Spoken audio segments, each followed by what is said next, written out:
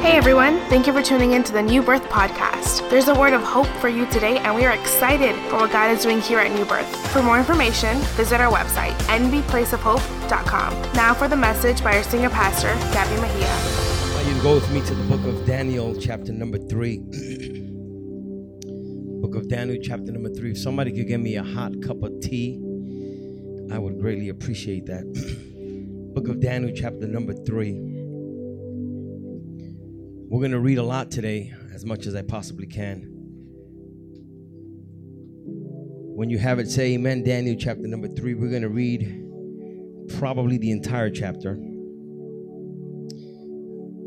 And it reads like this in the name of the Father, Son, and the Holy Spirit. It says, King Nebuchadnezzar made a gold statue, 90 feet tall and 9 feet wide, and set it up on the plain of Dura in the province of Babylon.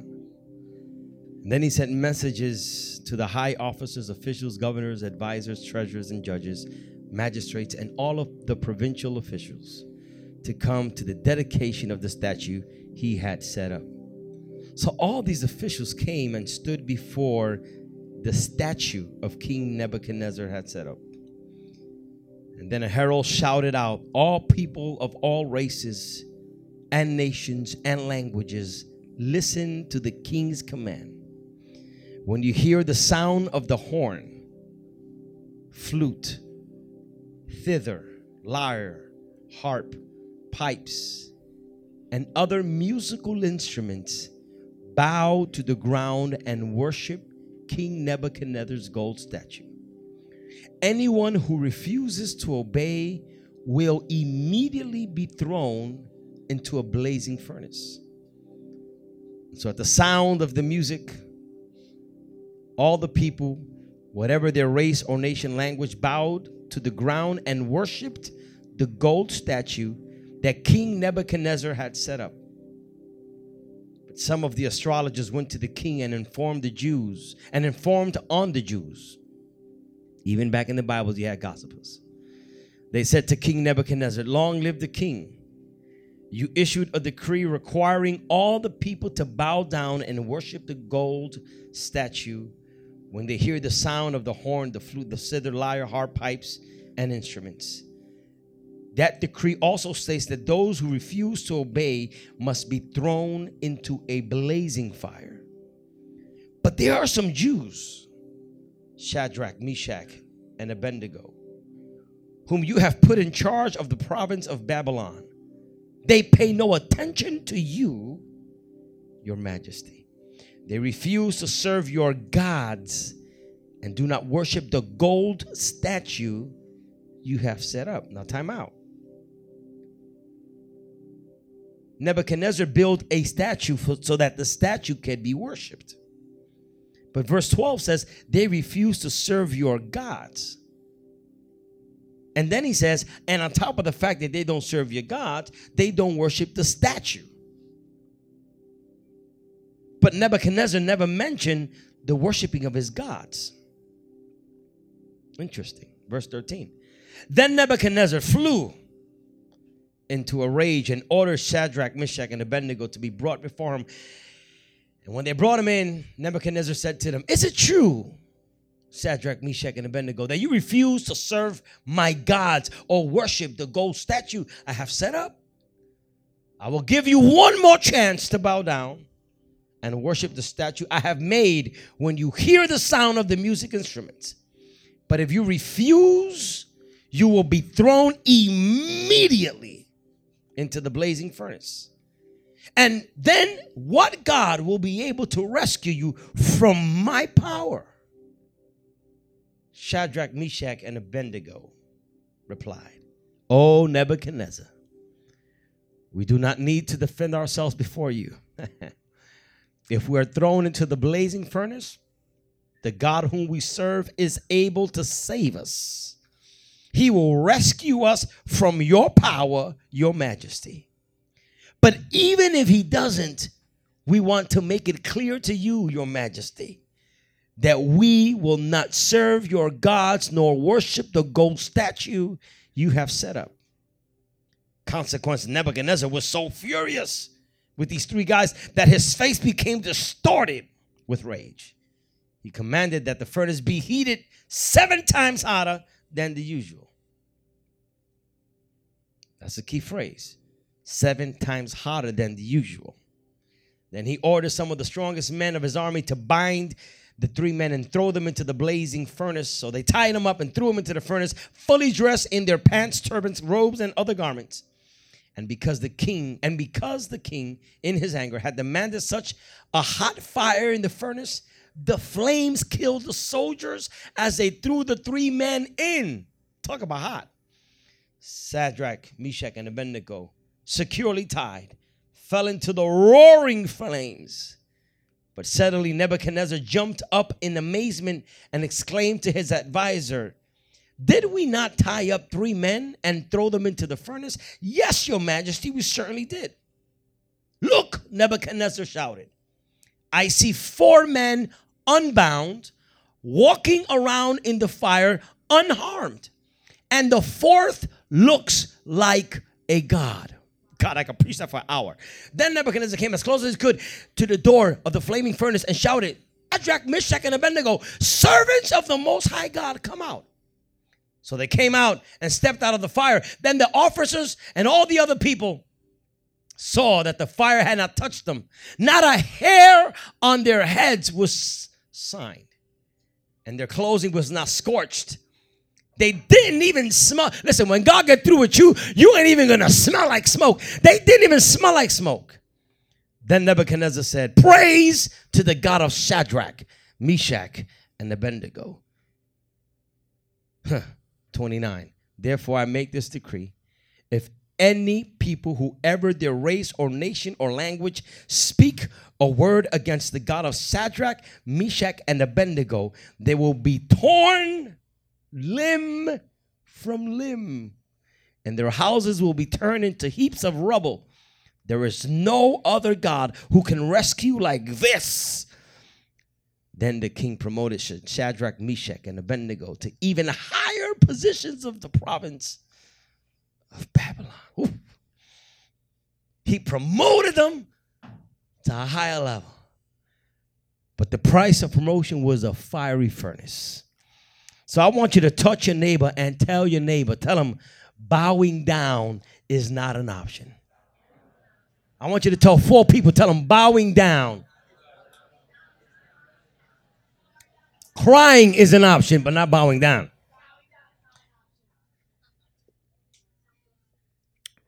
Bowing down is not an option. And put that clock on before I start. As I read this scripture to share with you all today, I was intrigued by 5 characters in the scripture. Actually more, but the 3 Hebrew boys, obviously. The 4th person in the fire. But Nebuchadnezzar really intrigued me, and it forced me to go in scripture or history to see a little bit about who Nebuchadnezzar was. And it's interesting that Nebuchadnezzar conquered Nineveh at the age of 17 years old. Nineveh, if you go to the minor prophet Jonah, you know there was a fish that swallowed Jonah because God told Jonah to go to Nineveh and preach salvation to that city. And Jonah was angry with God because he did not want God to save the Ninevites because they were evil people. The evil in Nineveh stemmed out of the leadership of this psychotic man, Nebuchadnezzar. At the age of 17, I'm talking about some kids at 17 are going through puberty. Some kids at the age of 17, they still popping pimples, talking about Oxycontin, you know. But Nebuchadnezzar, at the age of 17, he conquered an entire nation called Nineveh. And he conquered it with 50,000 soldiers. I'm not talking about 70, 17. Any 17-year-old here? 17-year-old here. At the age of 17, conquered Nineveh. Now, he conquered Nineveh with a bunch of fiercest soldiers who, by the way, were cruel in their DNA. They were so cruel that whenever they would conquer a land, they wouldn't just conquer it and take the spoils and establish their throne or colonize the area. They would take over the land and devastate the citizens. And one of the things they would do when they captured a land, they would take all of the hostages, the soldiers who were hostages, and just to mock them as if to say, we're in control, Nebuchadnezzar had sent a decree. It was part of the process of capturing countries. They would take the soldiers and tie them up to ropes on their legs and hands and tie the rope to horses running in different directions, splitting these men in two. That's why he says later on, whoever doesn't worship the God of Shadrach, Meshach, and Abednego, they'll be torn from him. This is something that Nebuchadnezzar did to create fear and torture. He was a horrible guy. So he would conquer, he would destroy, he would annihilate. Nebuchadnezzar controlled nations simply by the fear that he projected at the age. I mean, you got to be some kind of terror that at the age of 17, nations are bowing before you. 17 come up to me, talk about, hey, man, I backslap you. Get out of here, 17-year-old. But nations would tremble. Because Nebuchadnezzar was nobody to play with. You could play with anybody. Don't play with Nebuchadnezzar. He was crazy. Can you imagine having a narcissistic egomaniac as a ruler at the age of 17? Here's worse. 8 years later, not only did he conquer Nineveh, but 8 years later, by the time he was 25, he conquered his world. At the age of 25, Nebuchadnezzar conquered his world. Can you imagine that? Now, I don't mind being around people with power if they know how to handle power. But people with power need to know how to balance it. Otherwise, they will abuse it. Have you ever seen people with power and they abuse it? They were great servants and they were great leaders until they got a position and they just went crazy with it. Because some people can't handle authority. Nebuchadnezzar was the kind of leader you can mess with. He was the kind of leader that he didn't allow anybody to cross the line. He'll tear you up from the floor up. He was so narcissistic. He was such a psychotic egomaniac that he decides to build an image 9 feet tall. Ain't that crazy? Imagine you pouring that stuff in a little porn. 9 feet tall gold image. He built an image of himself. Now, bear in mind, Nebuchadnezzar had gods he worshipped. He had a plethora of God that Nebuchadnezzar worshiped. But he said, aside from the gods I worship, I want to build it. I'm so into myself. I'm so into me. I'm so into controlling the world that I want to build an image. Listen, in the time of Nebuchadnezzar, there was no statue, no image greater than this image. He built an image 9 feet tall. Now, here's what's crazy. One of the gods Nebuchadnezzar worshipped was the God called sun. That's why when you see that the Bible says that Nebuchadnezzar said, whoever does not bow to the image will be thrown in the fire.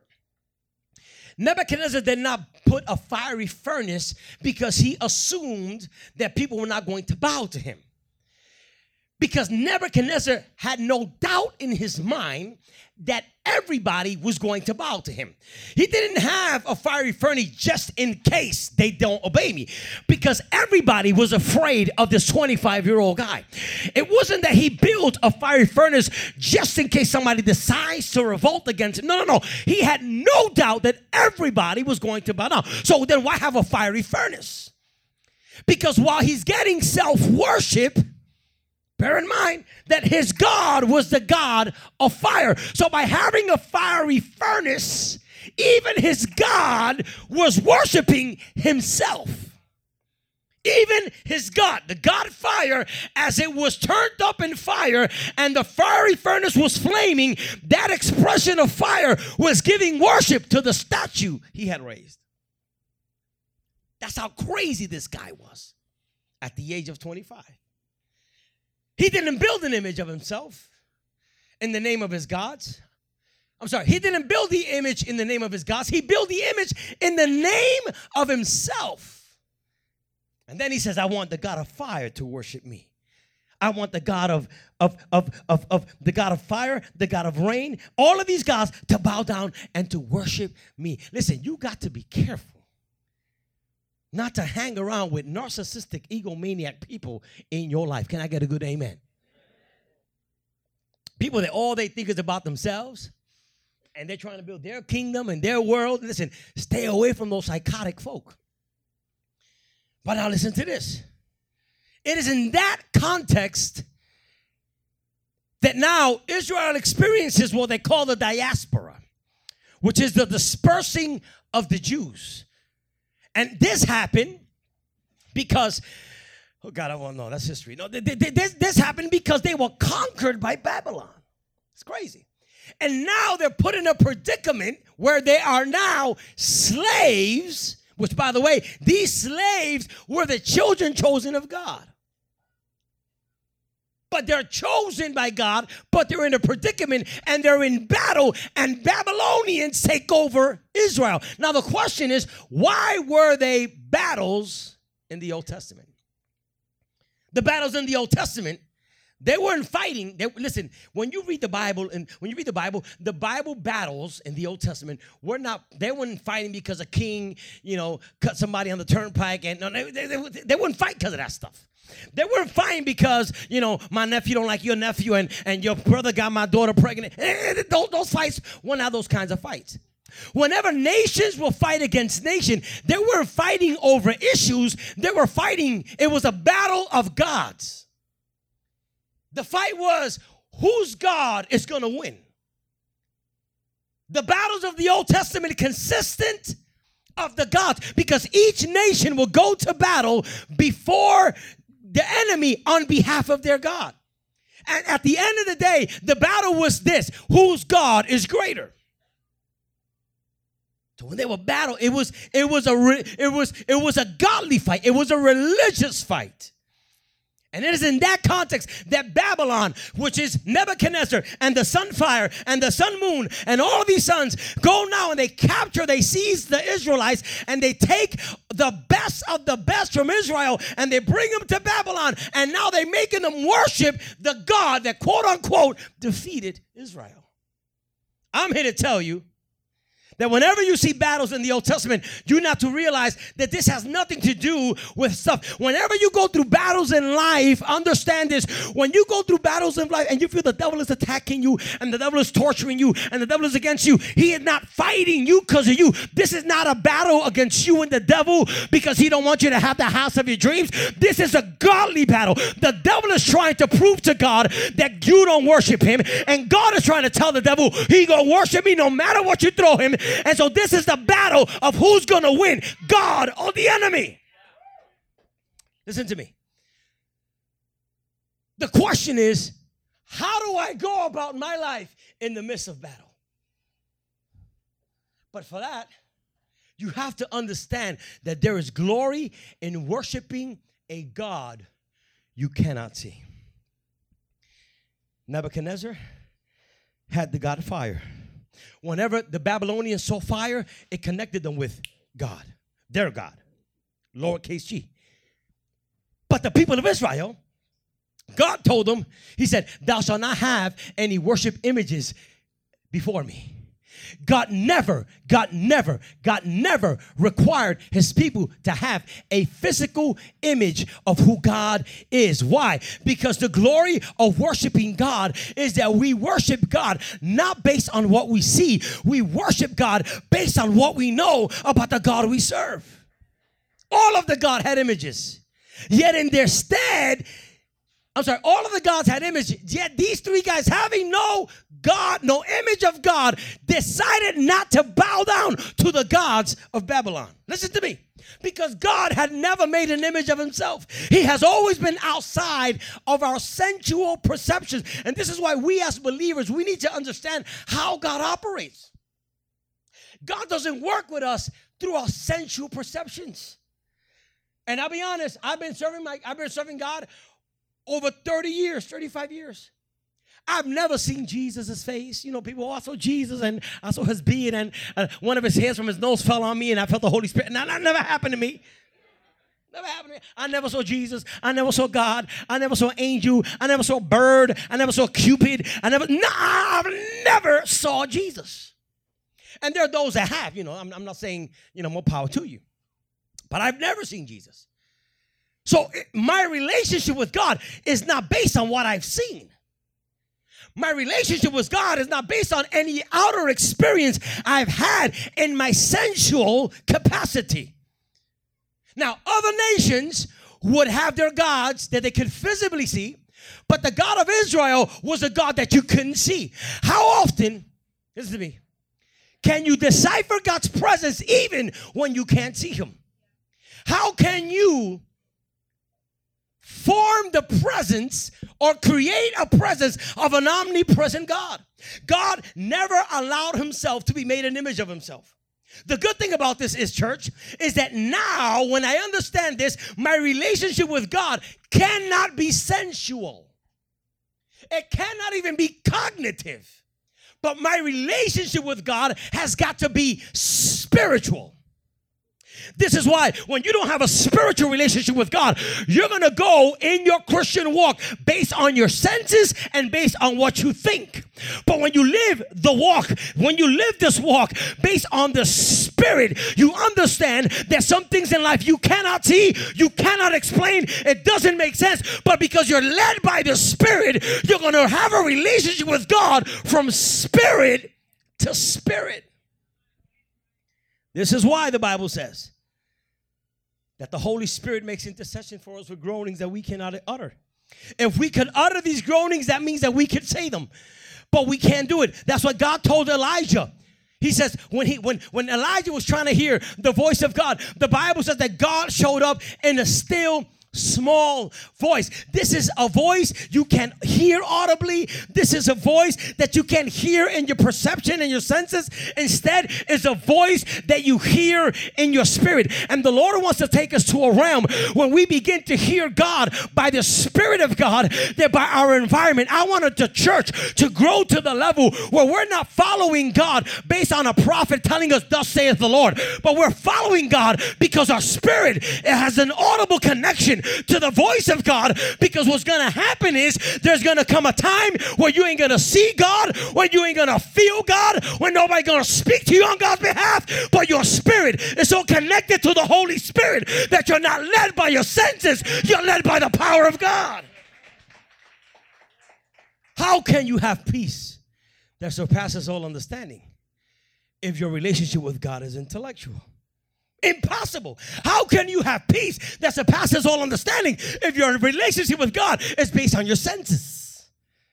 Because today I'm happy, tomorrow I'm sad. Today I'm rejoiceful, tomorrow I'm bitter. Now, the reason why I can have a relationship with God, regardless of my predicament, is because my relationship with God transcends what I see, transcends what I feel. My relationship with God is spiritual. And because it's spiritual walk with God goes greater than intellectual reality, church. Are you to evaluate all that God has done through you and come to this conclusion? Like Job said, though he slay me, yet will I trust him. After you evaluate all you've gone through, I'll be honest with you, man. When I look back over my life and I think about everything I've been through in life, I should be a little crazy. When I look about everything, the backstabbing, the rejection, the I don't like you, the who you think you are, that you're not gonna grow, that you're ugly, and when you start thinking about all of the betrayal, and all of the pain and all of the hurting, it kind of makes you want to get crazy. It kind of makes you want to not trust nobody. It kind of makes you want to not accept nobody. It kind of makes you want to not be around nobody. Because then in your mind, your intellect starts telling you, don't trust her, girl, because, she's just like the other one. Don't trust him, boy. He's just like the other one. And stay away from everybody and don't hang out with nobody. But there's something about the Holy Spirit of God. When the Holy Spirit of God operates in my life, I now see the attacks from a different perspective. I see the attacks as a means by which God is telling me, you got to understand that I allow those things to happen so that you can realize that the higher you want to go will be predicated on how you're willing to seek my face, even in the midst of the darkness, even in the midst of the pain. So when you have a spiritual walk with God, you can look at your trouble, look at your pain, look at your dividers, look at your hate and say, I don't care what you do on the outside, because this body's going to decompose, but my spirit will live forever. When you live a spiritual walk with God, you live a life of trust. When you live a spiritual walk with Christ, you can trust God because of what God has deposited in your spirit. Then you could keep on believing. But if you don't have a relationship with God in the spirit, God cannot deposit anything in your spirit to walk. So God wants to take us, listen, God wants to take us from living a sensual perception life into living a spiritual life with God. You know that some people, they go backwards in God. Instead of going forward, some people go backward. John the Baptist, I'm going to give you the paradox between John the Baptist and Jesus. John the Baptist, when he was unconscioned in his mother's womb, he didn't have cognitive thoughts. When John the Baptist was in his mother's womb, when Elizabeth was pregnant of John the Baptist, he didn't rationalize. He didn't know what 2 + 2 was. He didn't know what was his mother's name. He didn't know. His eyes was closed. He was feeding off his mother's body. He had no idea what was going on in his environment. He didn't have any ability to rationalize, to think, to evaluate, because he is in an unconscious state. And in his unconscious state, he can't do nothing but depend on his mother to feed him. He can't do nothing but depend on his mother to nourish him. And it was in that unconscious state, the Bible says that when Elizabeth went to visit Mary, and Mary went to visit Elizabeth, and they got together, John the Baptist, who was not conscious, John the Baptist, who is still in the fetal position, when he was next to the mother of Jesus, the Bible says that John began to jump in the belly of his mother. Now, why did John the Baptist jump in the belly of his mother? If he didn't have the capacity to understand his environment, if he didn't have the capacity to know what's white and what's black and what's yellow, he didn't know in the natural that Jesus was in Mary's womb. But because his cognitive ability wasn't operational, his spiritual ability was in full force. So when he perceived in his spirit that in the mother's womb was Jesus, he began to jump. Here's what I'm trying to tell you. There are some things in the natural that does not make sense. But when you're connected to the Spirit, even the things that are rough, even the things that are tough, even the things that hurt, you can see the glory of God in the midst of that. Now listen. The unconscious John perceives Jesus through the Spirit. Let's fast forward 30 years later. 30 years later, John the Baptist is preaching. Now he's conscious. Now he has the capacity to operate by cognitive thoughts and also by sensual. And he is going by his feelings. He's going by his thoughts. He's going by what he knows. And look at what happens. 30 years later, he sends messengers to Jesus. And he says, are you the one? Or should we wait for another? Before he was born, he was having church in his mother's womb because he said he's the one. 30 years later, because he's going by what he feels, he's going by what he's going through, he's going by what his intellect, now he's questioning, are you the one? See, and this is what God wants to take us. God wants to take us to a level where we're not operating our walk by how we feel, by what we think. We got to live this walk by the Spirit of God. Because if we go by what we look, then Jesus died a rugged death. Jesus was beaten on the cross. He was tore up from the floor up. But when you look at it from the Spirit, he died so that we can live. Listen to me, church. God wants to transcend us from the cognitive reality into a spiritual walk. Listen to me, church. This is a battle, man. Being a Christian is a battle. Can somebody say amen? It's not easy to be a Christian. Come to church with a Bible, talk about hallelujah, let's go deeper, let's go deeper. It's a battle. And these guys became followers of God before they got into this predicament. Now, let's look at the decline of these 3 Hebrew boys. Let's look at the decline. 3 Hebrew boys. The moment they were captured by Babylon, they began to experience a decline in their senses, in their cognitive thoughts, and in their reality in their natural environment. Understand this. When these 3 Hebrew boys showed up in Babylon, they didn't come as ambassadors of Jerusalem to represent Babylon. No. They were forced to go to Babylon. They were defeated by Nebuchadnezzar. And Israel, understand this. God didn't choose Israel to be defeated by no nation. So why were they bound and why were they slaves? Let me tell you why, church. Because when the church and when God's people walk out of God's principles, you become easy prey for the enemy. Then we're not supposed to be defeated by any nation. And let me tell you this, church. The moment you start walking and living out of principle, don't expect God to fight on your behalf. The moment you step out of God's purpose, the moment you step out of God's principle, I'm here to tell you, when you walk out of God's principle, you become a victim of the enemies around you. So remain living a life in principle. And you will see that none of your haters will be able to destroy you. Because the enemy can only get you when you walk out of the... That's why when you read the book of Judges, chapters 1 through 7, all those chapters start saying, and the people of God did wrong before the sight of the Lord. And chapter 2, and the people of God did wrong before the sight of the Lord. And the people of God, chapter 3, did wrong before the... Because whenever you step out of principles, you're going to have the Amalekites, you're going to have the Midianites, you're going to have all of the enemies against you. But when you walk in principle, you can do like the psalmist says, surely goodness and mercy will follow me all the days of my life, and I will dwell in the house of the Lord forever. So what do you do, church? Let me drink some of my tea here. What do you do when you lose it all? These men were part of the elite group of the population of Israel. When Nebuchadnezzar went to Babylon to get all these slaves, he didn't get the rugrats, he left them in Israel. That's when you read Nehemiah, I'll preach another day. He took the best out of Israel. And he brought them in caravans to Babylon. And he brought them down. Listen to me. He took the best people.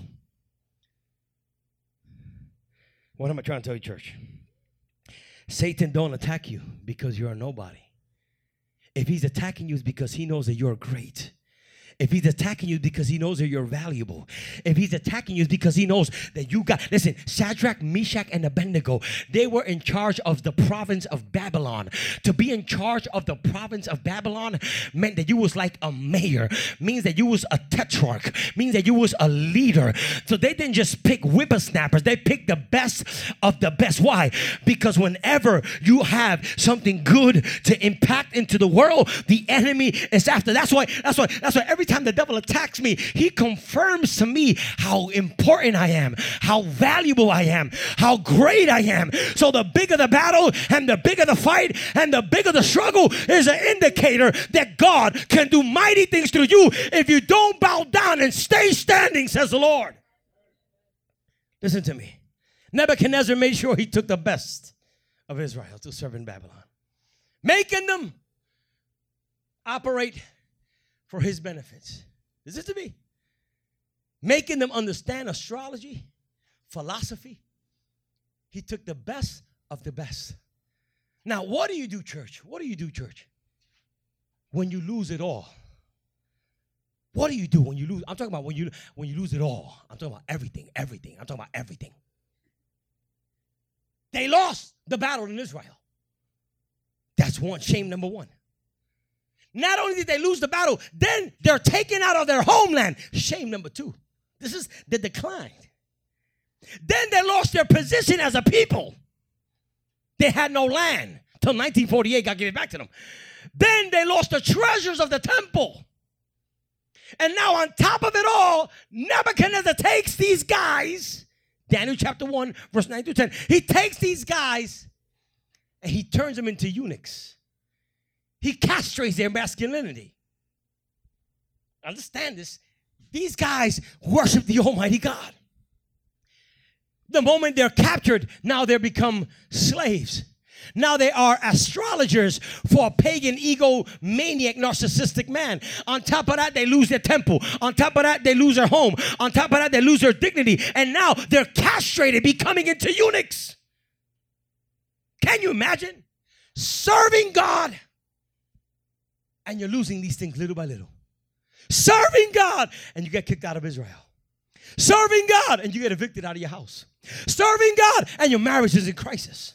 You're serving God, and things look on the outside like you're losing, and things look on the outside that you're not victorious, and everything is going down, and everything is going down, and there's a decline in everywhere in your environment. And instead of things getting better, they're getting worse. Can you imagine?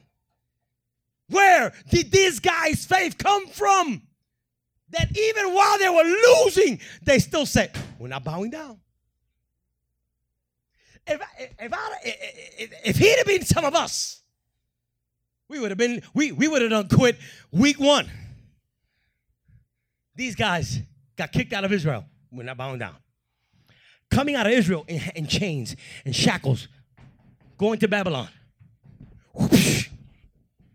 We're not bowing down. Now they have to learn astrology. Now they have to learn the stars. And now they have to learn philosophical terms. And while they're learning philosophy and they're learning astrology, nope, God is still God. It ain't the stars, it's the Son of God. And while they're going down, it should have been better for them to backslide and hang up the coat. And now they're slaves. And now they're cut, their masculinity is cut off. They can't produce. But they're still faithful to God. Everything's going bad in their environment. And what amazes me, church, what amazes me is the way they respond to Nebuchadnezzar. They tell Nebuchadnezzar, bro, listen, I know you the man in charge here, and yeah, you know, you split people with horses, and you destroyed the Ninevites, and yeah. I know that.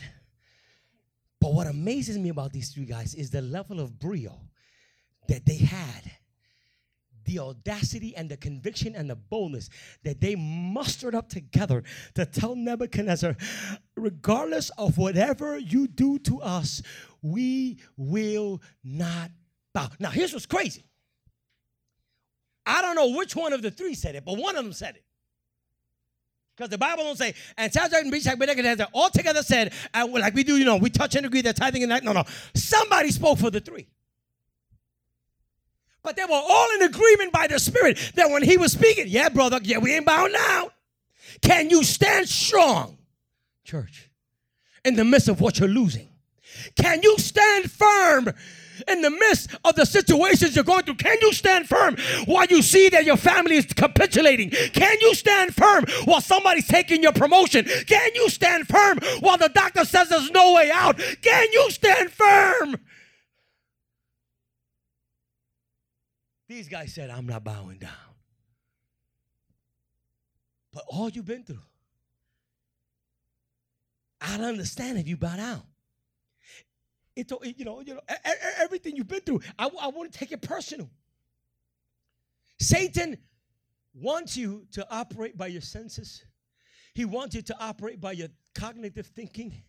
He wants you to operate, you know why? Because when you operate by your thoughts and by your senses, you're operating in doubt, not by the Spirit. But God wants you to live your life through faith in your mind, to tell your mind that you're not driven from the outside in, but rather you're driven from the inside out. So that when you stand up with what you have on the inside, what's on the inside will never bow down to the things on the outside. I'm not going to bow down. Why? Because I've had convictions that this situation I'm going through right now will not determine where I'm going, church. My circumstance will not determine my outcome, but my faith and knowledge in God will take me where I'm going. And even if it looks like I'm losing, I'm winning because I'm not bowing down. What's the greatest message you could preach? The greatest message you could preach is when you stay standing in the middle of the things that want you to bow down. Me not bowing down tells my Nebuchadnezzar, you're not greater than my God. Me not bowing down tells my problem, you're not bigger than me. My God is bigger than you. Touch your neighbor, tell him, I'm not bowing down. I'm not bowing down. Even in the lowest moments of these Hebrew men, even in the lowest moments of these Hebrew men, becoming eunuchs. Can you imagine? Can you imagine? Can you imagine? Can you imagine? Can you imagine? They lost their house. I ain't bowing down. They lost their family. I ain't bowing down. They're now immigrants in another land. I ain't bowing down. And then on top of that, you emasculate. You take from me my masculinity. I'm bowing down. And then now they made an image 9 feet tall. And now they want you to bow. No, because they think, this is how, somebody say preach. This is how the devil works. And this is what he did to Job. He says, if I can see on the outside that Job loses his children, that Job loses his money, that Job loses his house, because what I see on the outside, he's going to deny God and die. But when Nebuchadnezzar threw the decree that everybody had to bow down, he didn't doubt that these guys were going to bow down, because when he saw them, they looked defeated on the outside. They looked destroyed on the outside. They had no masculinity. They had no family. But the Bible says, greater is he that's in me than he that's in the world. So me not bowing down tells Nebuchadnezzar, you're not greater than my God. So even in my lowest moments, I'm not going to bow down. You can make a eunuch out of me, but I'm not going to bow down. They stood before the king. We're not going to bow down. I come to tell you, church, keep on standing when the devil wants you bowing. Stand up on your feet. Not literally. Can I preach like I want to? Even in the lowest moments of the 3 Hebrew boys, they decided bowing down is not an option. In their knowledge of God, this is what they said. I know that God is able. In their faith said, he's going to do it. And their commitment said, even if he don't do it, I'm not going to bow. My faith says, in the middle of my pain, God is able. My knowledge of God's sovereignty says he may or he may not. Can I preach like I want to preach? Hallelujah. If I can't lose, if I die, that's why Paul said, to live is Christ and to die is gain. When you live the life in the Spirit, when you die, it looks like you lost, but you didn't lose. You would have lost if you would have bowed down. But because they killed you and you stood standing, they did not get the best out of you. I'm here to tell you, church, the only way you can lose is if you bow down to that mess. I can't lose if he brings me out, and I can't lose if he doesn't bring me out.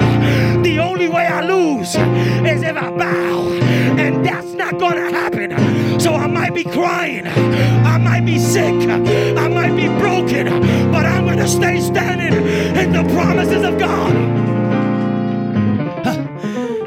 Because I'm not built to bow. Touch your neighbor, tell them, I'm not built to bow. I'm not built to bow. Let your mama bow, but I'm not bowing. Let the people bow down, but I'm not bowing.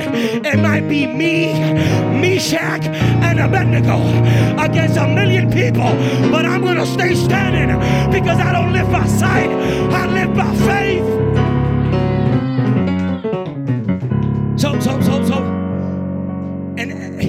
And every church, you got gossipers. In every church, you got some haters. And when the haters saw that the 3 guys didn't bow down, They went to Nebuchadnezzar. They said, Nebuchadnezzar, I don't want to gossip, but I'm just saying. And they told Nebuchadnezzar, there's 3 guys that were Hebrew slaves that you gave them positions, and they did not bow to the music, and they did not bow to the idol. Nebuchadnezzar comes back. What's it? Come again? Yeah, Mr. Nebuchadnezzar. Everybody's bowing down.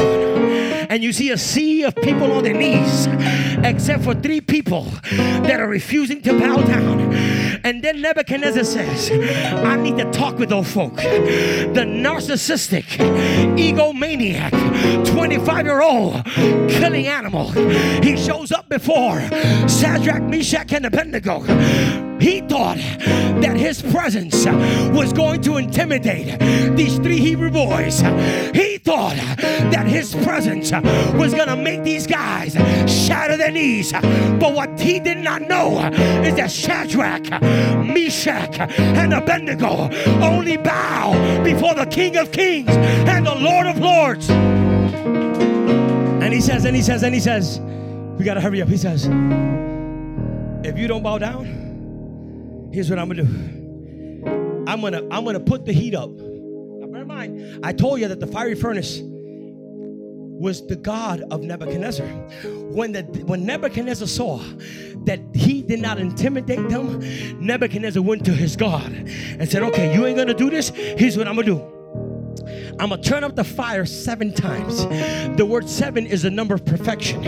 What Nebuchadnezzar is doing is he's giving his fire God perfect worship. He's saying, if you don't bow down, I'm going to worship my God. And we're going to see whose God is greater. My God of the fire or your invisible God. What did the Hebrew boys say? They said, Mr. Nebuchadnezzar, I want you to know that we're not going to bow down. But just in case he doesn't deliver us, your little fire God ain't got nothing on me. You can throw me in the fire. Touch 2 people, tell them, I'm not bowing down, I'm not bowing down, I'm not bowing down. While they were thrown in the fiery furnace, the Bible says that the servants of Nebuchadnezzar, as they were throwing them in, they were consumed by the fire. They threw them in the fire in the middle of the God of Nebuchadnezzar. And the Bible says that in the middle of the fire of Nebuchadnezzar, here comes Jesus walking in the middle of the gods of this earth. They threw him in the fire, but they didn't burn. I've come to tell you, church, you might be in your fire, but you're not going to burn. Your marriage might be on fire, but it ain't going to burn. Your finances might be on fire. Your body might be on fire, but Jesus is in the fire. Hallelujah. Hallelujah. Hallelujah. Touch it and tell them, I'm not alone. I'm not alone. I'm not alone.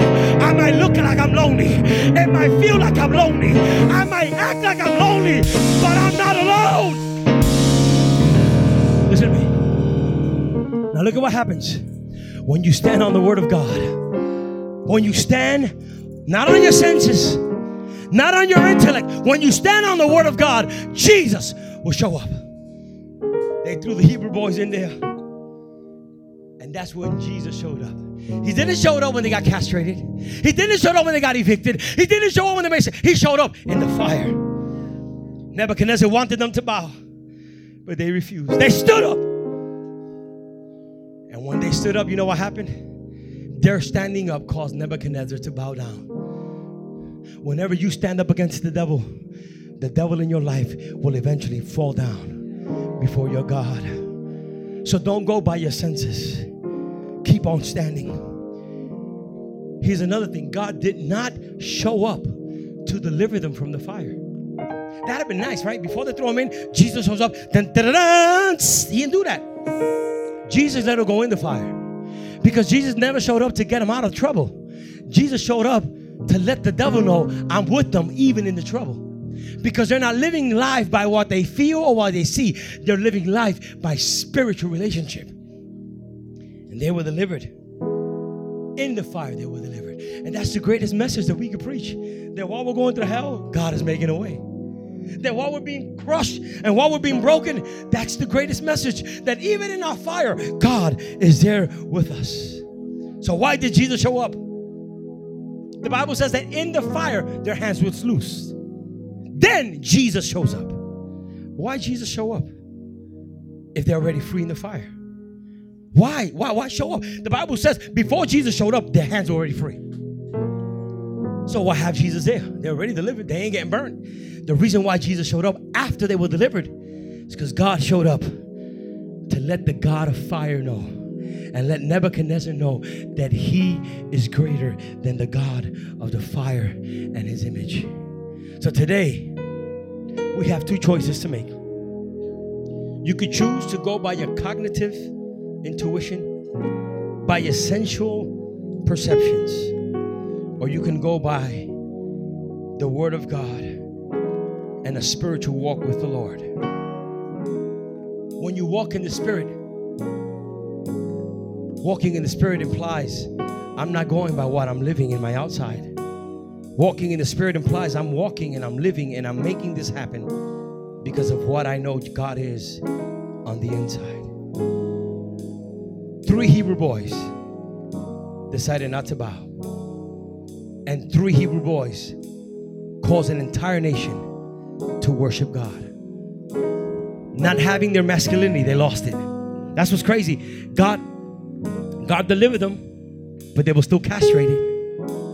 God delivered them, they were still in Babylon. God delivered them, they were still interpreting astrological concepts.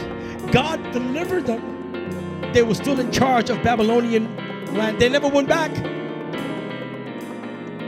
because God never promised us to remove the pain and the hurting. He would promise. We hope this message has inspired you. As a place of hope, our church is committed to reach our community. If you'd like more information about New Birth, visit our website at nbplaceofhope.com.